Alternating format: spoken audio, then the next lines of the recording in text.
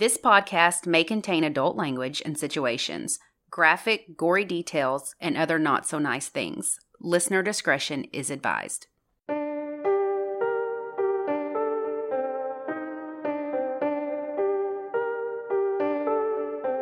I'm Lacey. And I'm Ashley, and this is United States of Murder. This week we're in Vermont discussing the unsolved murder of a mother.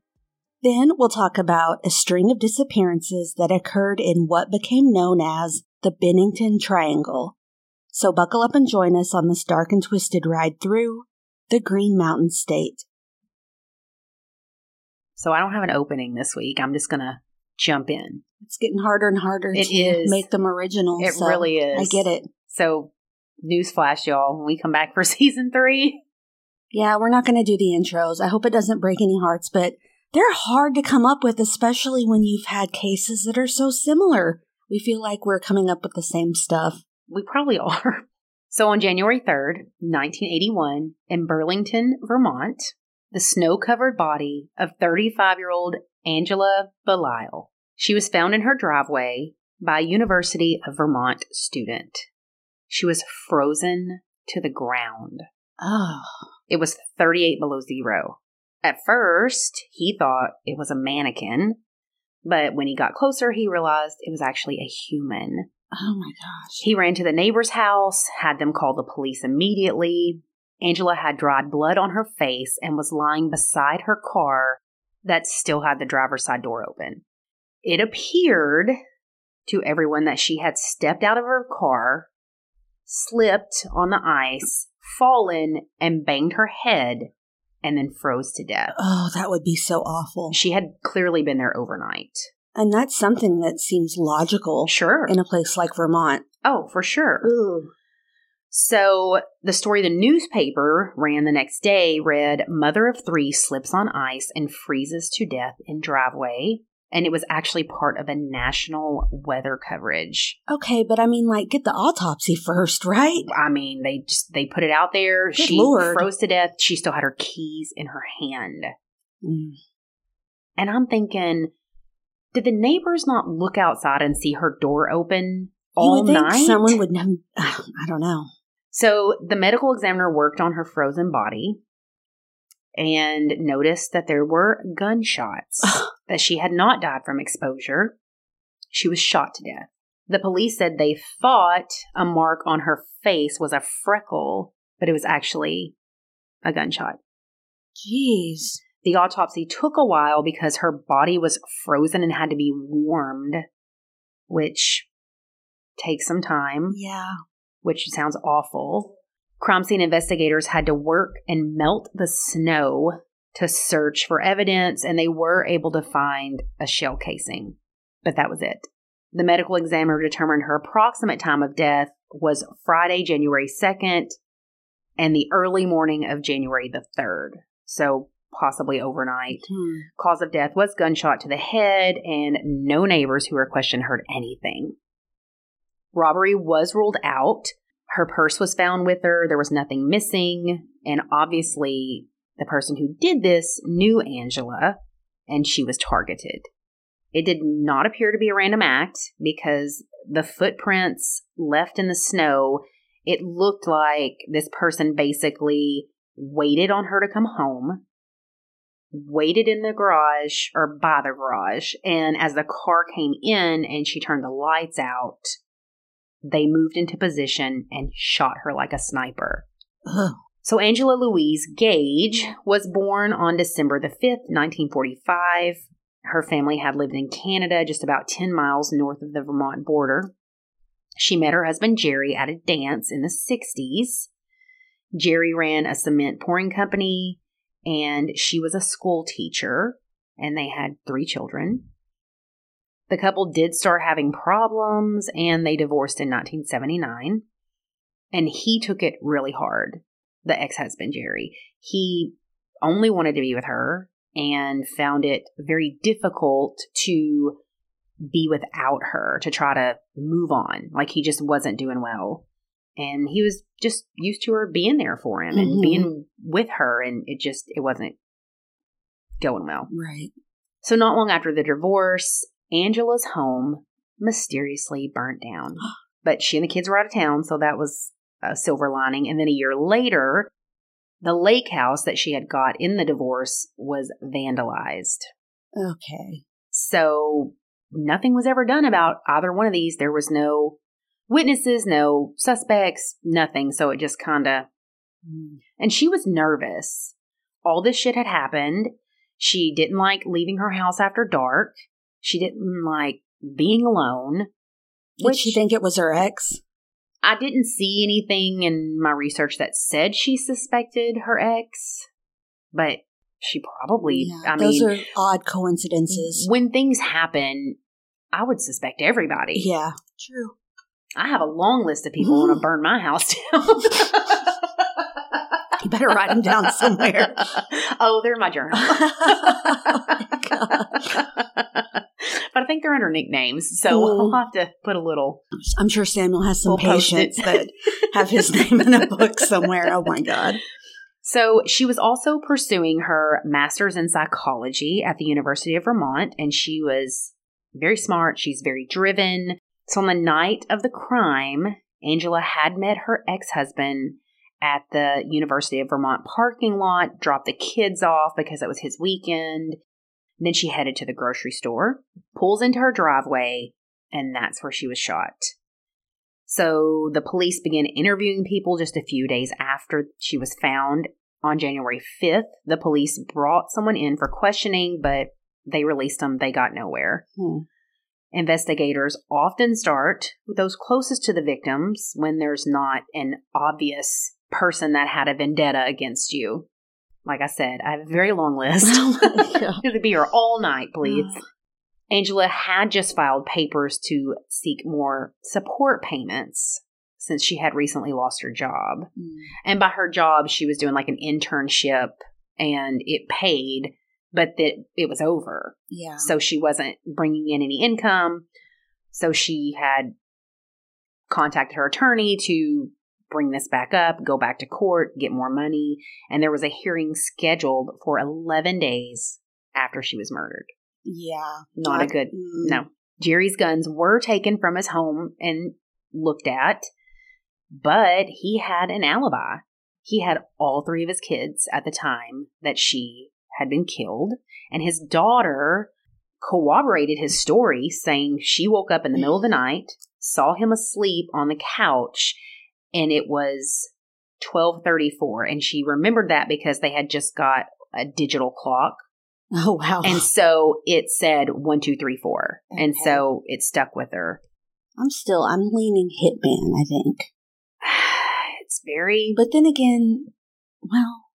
Didn't hear anything because there was a silencer. But then he would have picked up the shell. Yeah. He would have been far enough away. Yeah, he wouldn't have... That's true. I don't know, unless it got lost in the snow. He would have been better at his job, you would think, than to be close range. I don't know. But the media's keeping their eyes on the ex. I don't trust him. That's what they do. Media always goes after the ex. They always investigate him. This is not new. But he was never arrested or charged in Angela's murder. Burlington police, state police, and the state's attorney's office had nothing, no suspect to arrest, no new information, and the case goes cold. All leads were pursued, but nothing came. And gradually you run out of things to investigate. Yeah. And you have other cases that are piling up that need your attention. Crime Stoppers offered a reward. There were posters and signs made and hung up, and articles were printed in newspapers, but no information came in. Man. So here we are, 40 plus years later, and her killer has not been found. Nope. So if you have any information about this, contact the Burlington Police Department or the Vermont State Police. So I know this is a super short case. Man, I wasn't thinking this was going to be unsolved for some reason. Super short case. There's just not a lot of information. That was the only evidence that we know of. They're not releasing if they do have any more information because it still is an open case and they're still investigating the best they can with what they have. But 40 plus years? Hey, there was a case that was solved recently, though. That was like 40 years later. No. I know what happens, but But still, why not? Because you have the house getting burned down in the past. It's got to be the same person, right? It's a lot of stuff. It's got to be this ex. Who else? To no happen enemies? Such a short amount of time. I don't know. Sometimes there's just no leads. But, these cases also need to be talked about and brought into the public eye again. So hopefully this will get solved. I can't even imagine what her family or her kids feel like. 40 plus years? I'm 40 plus. And you would think that with the way she was frozen, that might mess up when they know what time of her death was. Like, she was frozen, then they had to thaw her out. But there's no DNA. There's nothing, no fingerprints, nothing, because she was shot from a distance and nobody touched anything. Jeez. So, I don't know. We watch all these crime shows and you're like, but there were footprints in the snow. Can you not measure them? Figure out where that shoe came from? If I could just go back in time. Right. No, I probably couldn't figure this out either, but it's just like, there's got to be something. Something you would think. How can, I don't know, that someone got away with that. And then burned down her house and stuff too. I'm thinking it's the same person. It's got to be. If it's not her ex, she has an enemy. They couldn't find anybody that had anything against her. Or a stalker. Maybe. I don't know. Go ahead. What's your case? Okay, well, my case is a little more popular than the ones I tend to cover, but it's really weird, so I'm like, I want to research this, so I'm going to do my own little coverage. I know Morbid's covered it before and some other podcasts. I didn't listen to them, so I wouldn't be repeating exactly what they said. I don't know what they said, so here we are. It's going to be the same thing. It's going to be word for word, their podcast. No, and it was a couple years ago when they covered it anyway. So Bennington is a small town in southwestern Vermont. It's just an hour's drive to Albany, New York, and 16 minutes to the Massachusetts border. So the Bennington Triangle, it refers to the area within which a number of people went missing from 1945 to 1950. Have you heard of it? Have you listened to a podcast about it? I almost covered it because there was a case that has to do with it, I believe, that was a wrongful conviction case. Oh, okay. I don't know of it, but... It's not... Okay, good. Go ahead. Sorry. No, but that's interesting. So the triangle centered on Glastonbury Mountain. It includes the area and towns surrounding it. Obviously, Bennington, but also Woodford, Shaftesbury, and Somerset. The exact parameters are ambiguous, though, so it's not a perfect triangle. It's just kind of, a rough draft. And you're going to love this. Well, not this part. It's been known for missing persons, but also strange events including UFOs, Bigfoot sightings, and strange lights and sounds. So some weird stuff. The area is said to be cursed, according to Native American lore. And an Algonquin legend warned of a malevolent stone in the mountains that would open up and devour anyone unlucky enough to step on it. Holy shit, a demon rock? There's what is in this? What's in Vermont? And Vermont, I forget the names of them. I want to say it's like Betty or Dottie or such a traditional name. The first recorded UFO sighting. I feel like it's one of those names it was like that. But I'll start with the true crime cases, and then I'll chat about the supernatural stuff later. Making us wait. Yeah. So prior to the big 5 cases between 1945 and 50, a man named Carroll Herrick went missing in 1943. He went on a hunting trip about 10 miles northeast of Glastonbury, which was referred to as a ghost town. Several search parties went out looking for him, but unfortunately his lifeless body was found 3 days later. The report said he had been squeezed to death. Squeezed? Squeezed, yep. That's odd, of course. The area he was found near was also surrounded by large footprints. Bigfoot. So people immediately just jumped to, this is Bigfoot. 100. Bigfoot squeezed him, and it became known as the Bennington Monster. So it's like their local Bigfoot. But squeezed to death is odd because you think, if there's bears there, I didn't search if there are bears in Vermont, but Bears don't squeeze you to death. Mm-mm. I mean, snakes in Florida would squeeze you, but they're going to eat you. Mm-hmm. And those snakes aren't living in Vermont. No. So no. I have no idea what that would have been. It was Bigfoot, Lacey. I mean, it could have been. Tired of you doubting. He just wanted to give him a bear hug. And On November 12th, 1945, a 74-year-old hunting guide named Mitty Rivers was leading a party of 4 hunters in the area of Hell Hollow in the woods of Glastonbury. He was leading them back to their camp, but he got a ways ahead of them and they lost him. It wasn't a big deal because they knew how to get back to the camp. They weren't worried about him because he was a skilled woodsman and he had recently had a physical. He was in good shape even though he was 74. He never returned. So an extensive search was conducted by 300 locals, and the U.S. Army soldiers were dispatched from the Massachusetts Fort Devens. So this is a big search. Mm-hmm. They searched the woods for 8 days. The only thing they found was a rifle cartridge of the same type that he used. No signs of an animal attack or anything. No signs of his clothing. He was never seen again. Alien abduction. Or the rock. I mean, I don't know.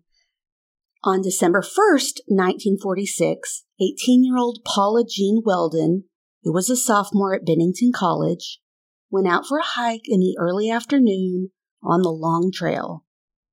Several people saw her that day, including a man named Ernest Whitman, who gave her directions.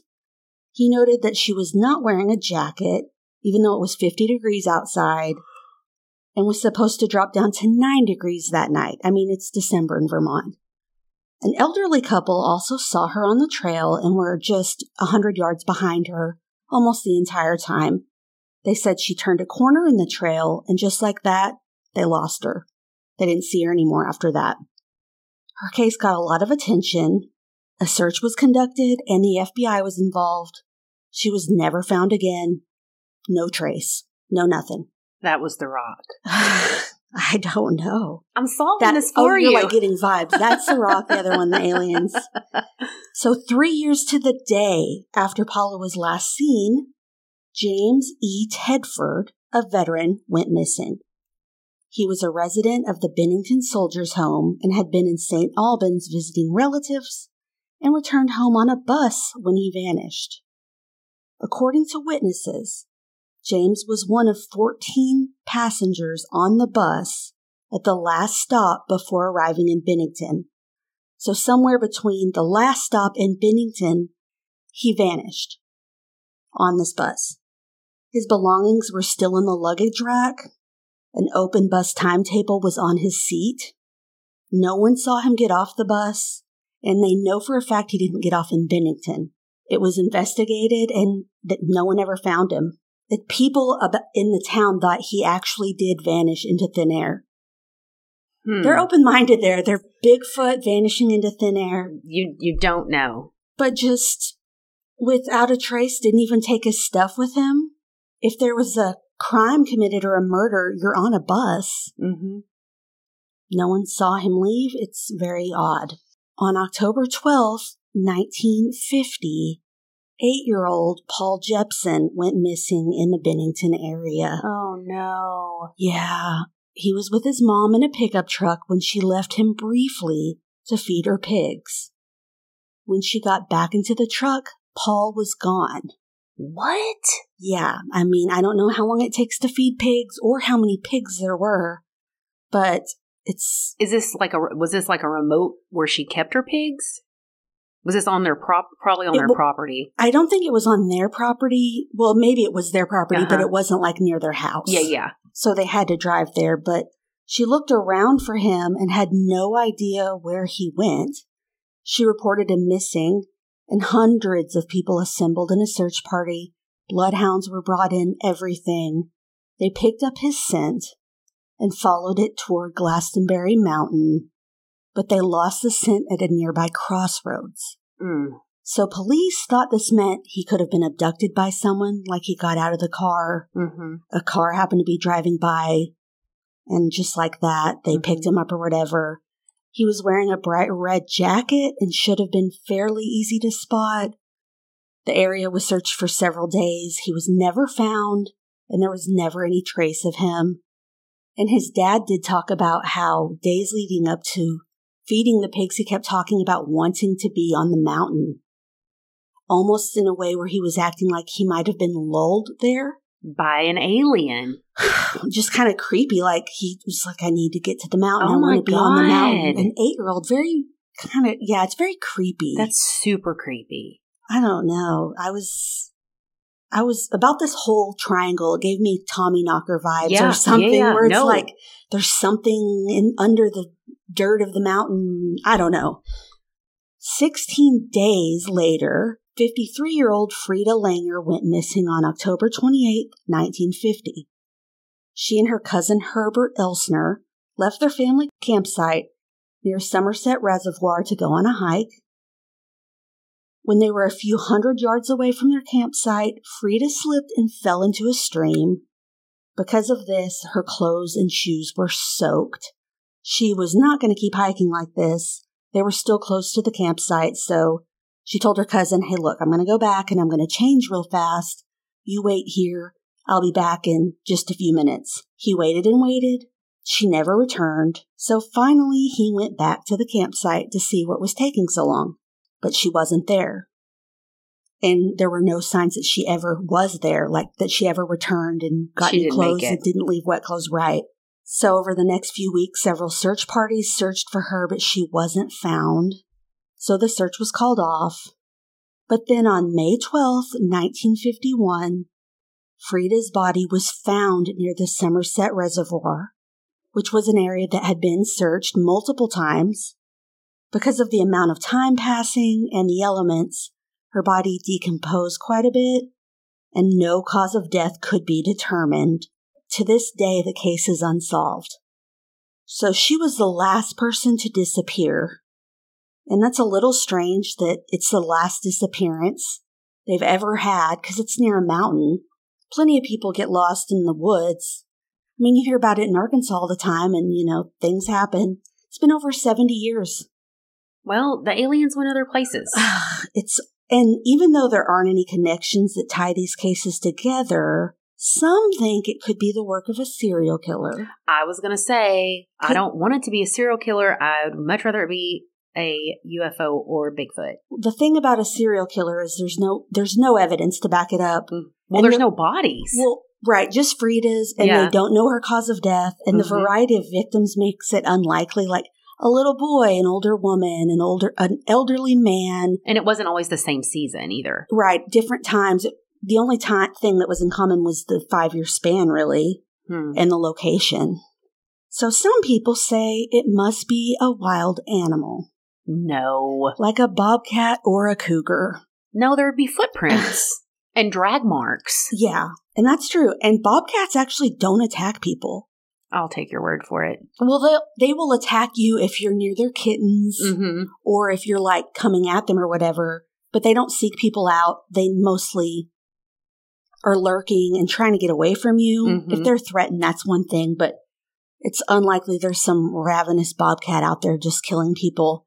And mountain lions have not been credibly sighted in the area since before 1940. So there's been no proof that a cougar even lives there. Some say the area is unstable due to the wind patterns that are unusually chaotic and confusing, which is kind of creepy.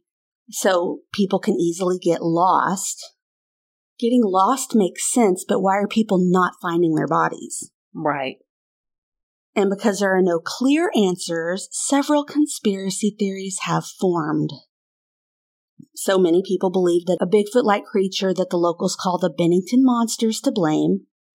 It's described as being a tall, long-haired creature, and tales about it have been around for decades. Native American legends and folklore describe the mountain as sacred but cursed. They will only bury their dead there. They won't live on it or anything. Oh. Yeah. There's a book called The Vermont Monster Guide written by Joseph Citro, and it talks about a man-eating stone of Glastonbury Mountain. And I need to find this book. So that's also a Native American legend. According to Citro, quote, "No one alive has seen this dangerous anomaly on Glastonbury Mountain. Native Americans knew of it and warned people away. We can only imagine it is a sizable rock large enough to stand on, but when someone stands upon it, the rock becomes less solid and like a living thing swallows the unfortunate trespasser." And then others believe the disappearances are the work of UFO abductions or wormholes to secret government projects. Now, I don't know about that. I don't know about a wormhole. But now I want to look into it. I know, and I couldn't find any exact articles about the UFO abductions or anything. It's just speculation. But I wonder if this is a whole TikTok rabbit hole about UFOs in the Bennington Triangle. But yeah, that's it in a nutshell. That's awesome. It's very interesting. Oh, and did you watch Weird or What, that show by William Shatner? No. Well, it's on, I think, Netflix. I've seen it on. I turned it on and I watched like about 10 minutes of it, and I don't remember why I stopped. But anyway, the Bennington Triangle was discussed in season 3. I didn't even know it had 3 seasons, but season 3, episode 8 of William Shatner's Weird or What. The episode's called Mysterious Vanishings. I'm going to have to watch it when I have time, because that's interesting. Yeah. And it was also featured as one of the haunted locations in the paranormal TV show Most Terrifying Places in America, which was on the Travel Channel. The episode titled Unnatural World told the stories about the reportedly missing persons that I just talked about and the local lore of the Bennington Monster. So up there, it's all of that stuff. Yeah, a lot of folklore around it, which is always interesting. Now I gotta get on TikTok. I love a creepy triangle, you know. I love anything to do with Bigfoot and UFOs. I couldn't find any pictures. I'm just joking. Well, I have, speaking of streaming Netflix and all those things, do you remember when I was telling you about that show that I watched, that Take Care of Maya, that made me cry till I threw up? Like, yes, and I'm not watching it. Don't watch it. I'm not. I know what it's about. Don't watch it now.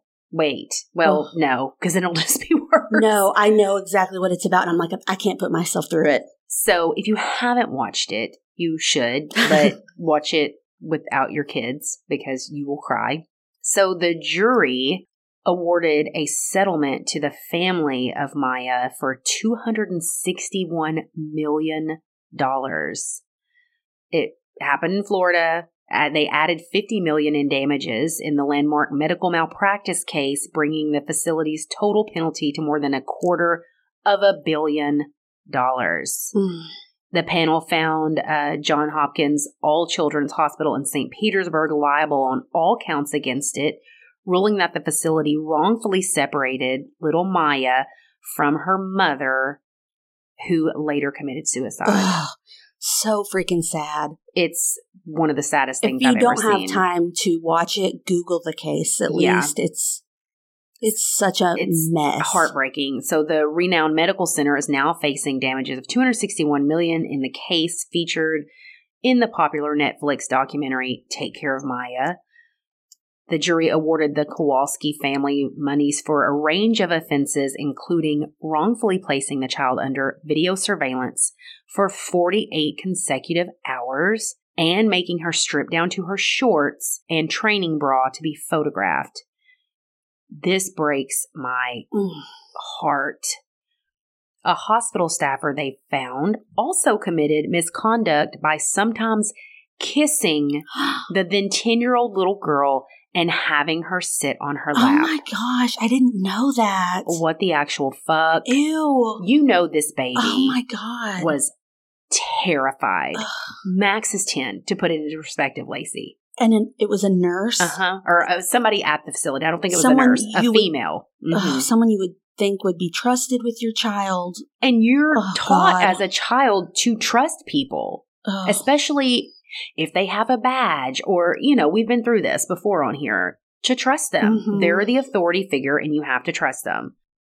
So Kowalski was admitted to the hospital in October of 2016 by her mom for treatment of a painful neurological condition known as chronic regional pain syndrome. So her mother demanded that Maya received an aggressive ketamine treatment, an approach that she said had previously relieved her symptoms.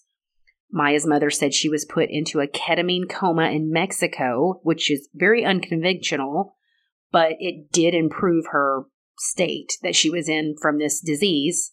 But doctors became a little wary of the mother's demands and concluded that she was suffering from Munchausen's by proxy, where the parent manufactures or exaggerates a child's symptoms to garner sympathy and attention.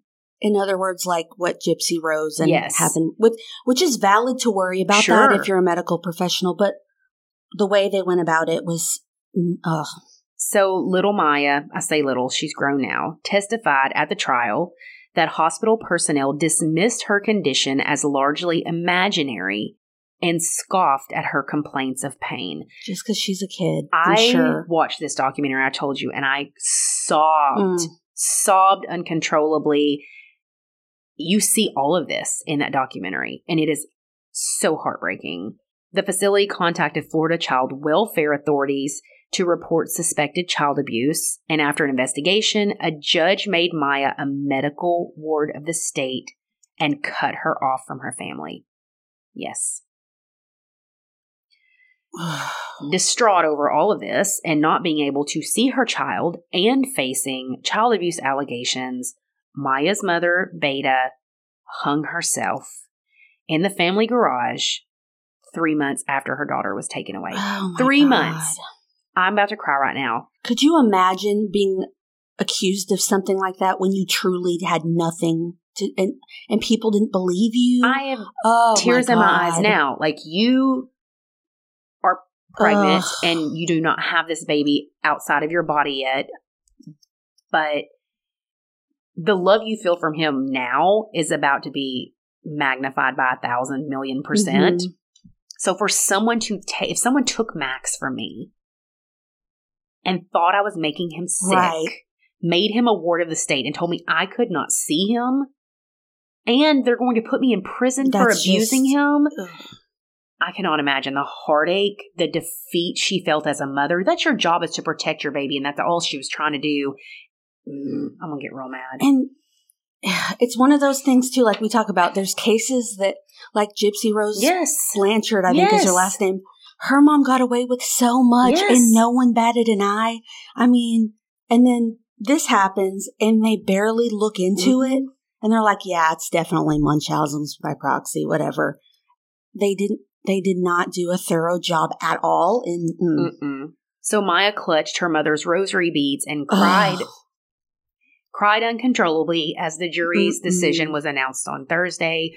Sobs intensified when the court clerk read the portion of the verdict that found the hospital liable for her mother's death. In a separate deliberation, the jury added $50 million in punitive damages, which are meted out to punish wrongdoings and deter similar actions.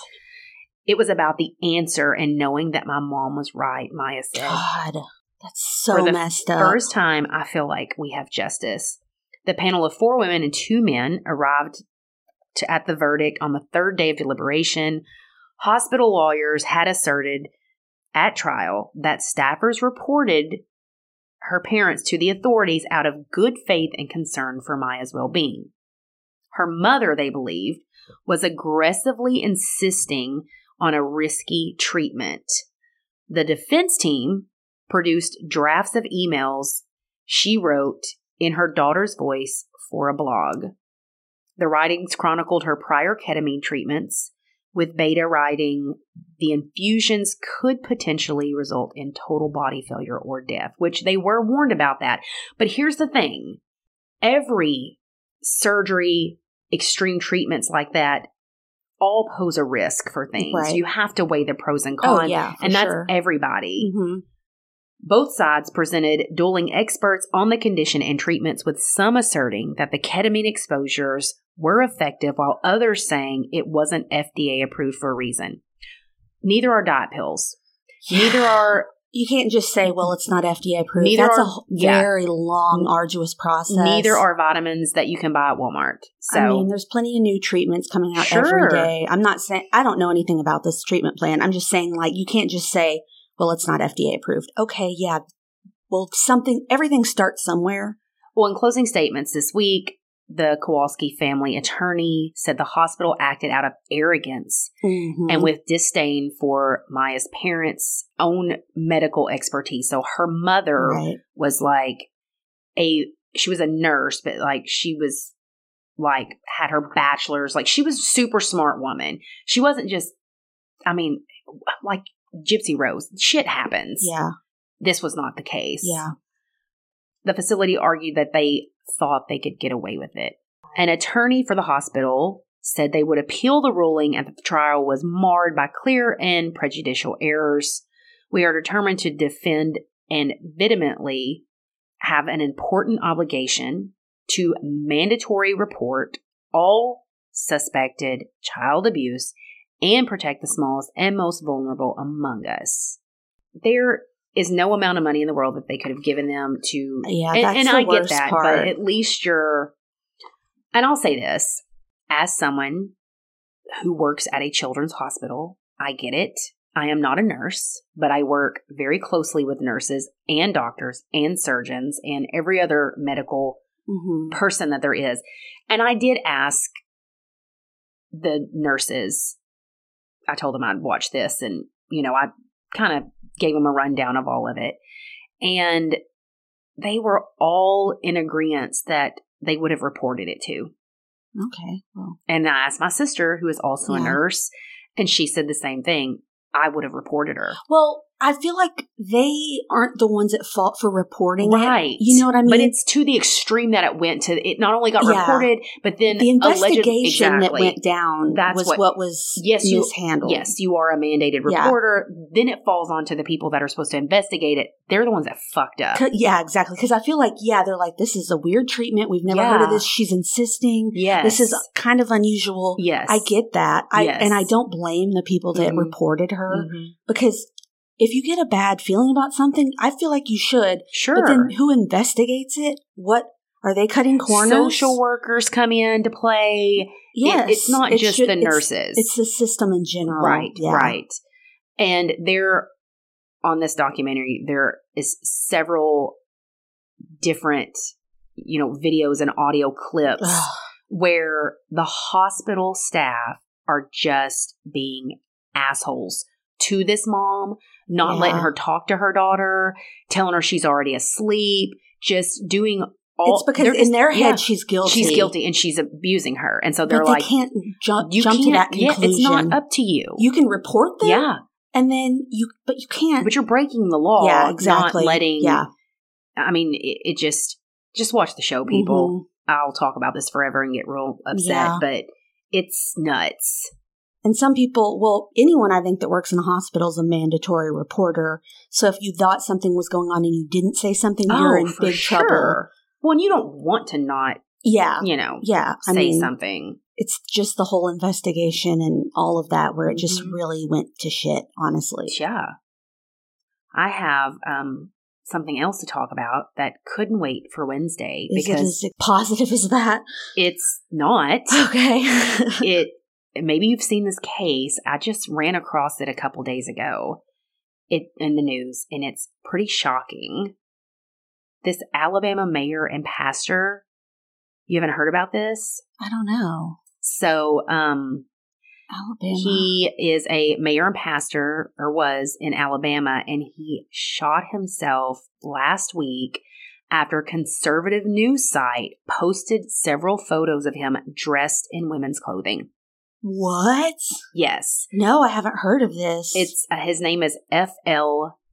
Bubba, in quotes, probably a nickname, Copeland, who was 49. Oh my God. He was the mayor of Smith Station and was a senior pastor at the First Baptist Church. When 1819 news revealed his secret life online as a transgender curvy girl. 2 days later, he shot himself in front of cops after they pulled him over to do a welfare check. Oh my gosh. He exited the vehicle, produced a handgun, and took his own life, the sheriff's office said. Under the pseudonym Brittany Blair Summerlin, he posted pictures of himself on Reddit, Instagram, and other social media sites wearing lingerie and sometimes his wife's clothing. Brittany described herself as a transitioning transgender curvy girl that loves smiling, clothes, and shoes. He is a married father of 3, and he also allegedly posted transgender pornography with explicit captions and wrote erotica. So the 1819 News published a story about his alter ego on November the 1st that included photos and screenshots of his online activity. He allegedly confirmed to the news site he was behind the accounts, which he described as a hobby that he did to relieve stress. His wife said she was aware of his risque pastime. I mean, if she doesn't care, I don't know why this news place cares, you know? Mm-hmm. But then it gets worse. Oh, no. So, I'm looking at the pictures, and suits must really make you look much bigger because he looks a lot thinner dressed as a woman in this suit. It's very weird. He said it's just a bit of a character that I'm playing. I don't go out and seek or solicit anything. Okay. He said the erotica that he wrote was purely fiction.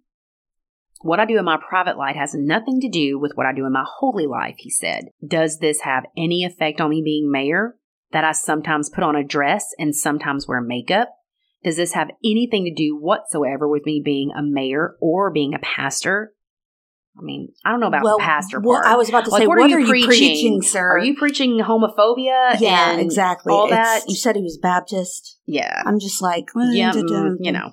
Same day that this expose was posted online, he delivered his regular sermon. I have been the object of an internet attack, he said. The article is not who or what I am. Yes, I have taken pictures with my wife in the privacy of our home in an attempt at humor because I know I'm not a handsome man, nor a beautiful woman either, and I apologize for any embarrassment caused by my private, personal life that has come out publicly. 2 days later, 1819 News published another story about the scandal, and hours later is when he committed suicide. In one of his erotic fictions that he wrote, he talks about transitioning into a woman, murdering a local businesswoman, stealing her identity, then seducing her husband. Okay, that's a lot. Like, I have a problem with that. Like, if you want to be Brittany Blair and dress in your woman's panties or your wife's high heel shoes, I don't give a shit. But now you're talking about murdering somebody and then sleeping with her husband after you pose as her and you name the woman in the town by name. Oh, it's a real person. Yes. Yeah. Yeah, that's too far. Don't mention names ever. That's why I have nicknames in my book I was telling you. Don't mention names. So this woman tells the 1819 News that she knew Copeland's family and was very distraught to learn her name and business was used in this erotica. Yeah. How did she find out about that? Well, the news blasted it all. So he also posted pictures of other locals, including a minor, with explicit commentary without their consent. No. Yeah. That's horrifying. Like I said, you can do whatever you want to do, but when you involve other people in your community and a child. Yeah, no children. Sorry. Come on now. And he was a pastor. Yikes. Again, that's... Yikes. You know what? Never mind. I was going to take it political, but I'm not. But he was also a dad. I'm not saying dads can't be weird because there are a lot of weird dads out there, but it's just like, you just think, I mean. Yeah, it's that stuff that's I really hope his kids are getting or talking to somebody. Yeah. That's a lot to unpack on your child. And especially if they didn't know. I know the mom knew some of it. Who knows what the extent was? I was going to say, who knows if she knew exactly. But you know she had to look. She knew his name and shit. I'd be on there looking. You'd be on there looking. Oh, for sure. And just, yeah, she knew. Oh, Anyways, it's all the shit I have to talk about. God. Yeah. So how many weeks pregnant are you now? 100. No, 36. 36. So close. Yeah. You're never going to make it. I'm thinking I have a doctor's appointment this Friday for a checkup. I'm thinking the first week of December you're going to have him. Everyone thinks I'm going early, except one of my friends thinks I'm going to go late, and it's going to be a Christmas baby. They won't let you go that long. I know. I'm like, hell no. Well, I could ask at that point to be induced, and they would let me. Not that I would, but you know what I mean. Yeah, I bet you would. You'd be like, I'm done. At that point, I'm being induced. That's over a week. Well over a week. So I'm not. Nope. I'm like, no, it's not going to be a Christmas baby. Technically, you can go up to 42 weeks. Yeah. Yeah. So, I mean, that would be possible, but I don't think they would let me go that long. And I could also be like, peace out. That would have been 5 more weeks that I would have had, because I had him at 37 weeks. Yeah. 5 more weeks. And him gaining more weight. He would have been 12 pounds. Yeah, exactly. I'm like, no, No. Because he's probably around 6.5 pounds right now. He's good. He could level up a little bit, but like once it gets to 40 weeks, no. We're out this bitch. We're out. But we have some new patrons. Oh, awesome. Yes. We have Heather M. Thank you, Heather. Thanks, Heather. Not sure where she's from yet. Doesn't matter. Shoot her a message, but thank you. And also, Allie K joined us back in October, and I missed writing her name down. You've been growing a human. I'm sorry, Allie. Allie. She was very nice about it. Lacey will name her baby after you. She's from Ohio. And I'm so sorry. Thank you, Heather, and thank you, Allie. And if you've fallen victim to me forgetting your stickers, send her a message. Yeah, email us at unitedstatesofmurder@gmail.com or message us on Instagram and Facebook. I swear I won't think you're rude or anything, because all the time I'm like, well, plenty of people I DM them and I'm like, did I send your stuff? You don't remember. And they're usually like, oh yeah, thanks so much. Or they say no. I'm like, okay. Because Patreon, the site, does not organize it for you, which is annoying. Let's blame them, and I have no responsibility. Thank you, Heather. Thank you, Allie.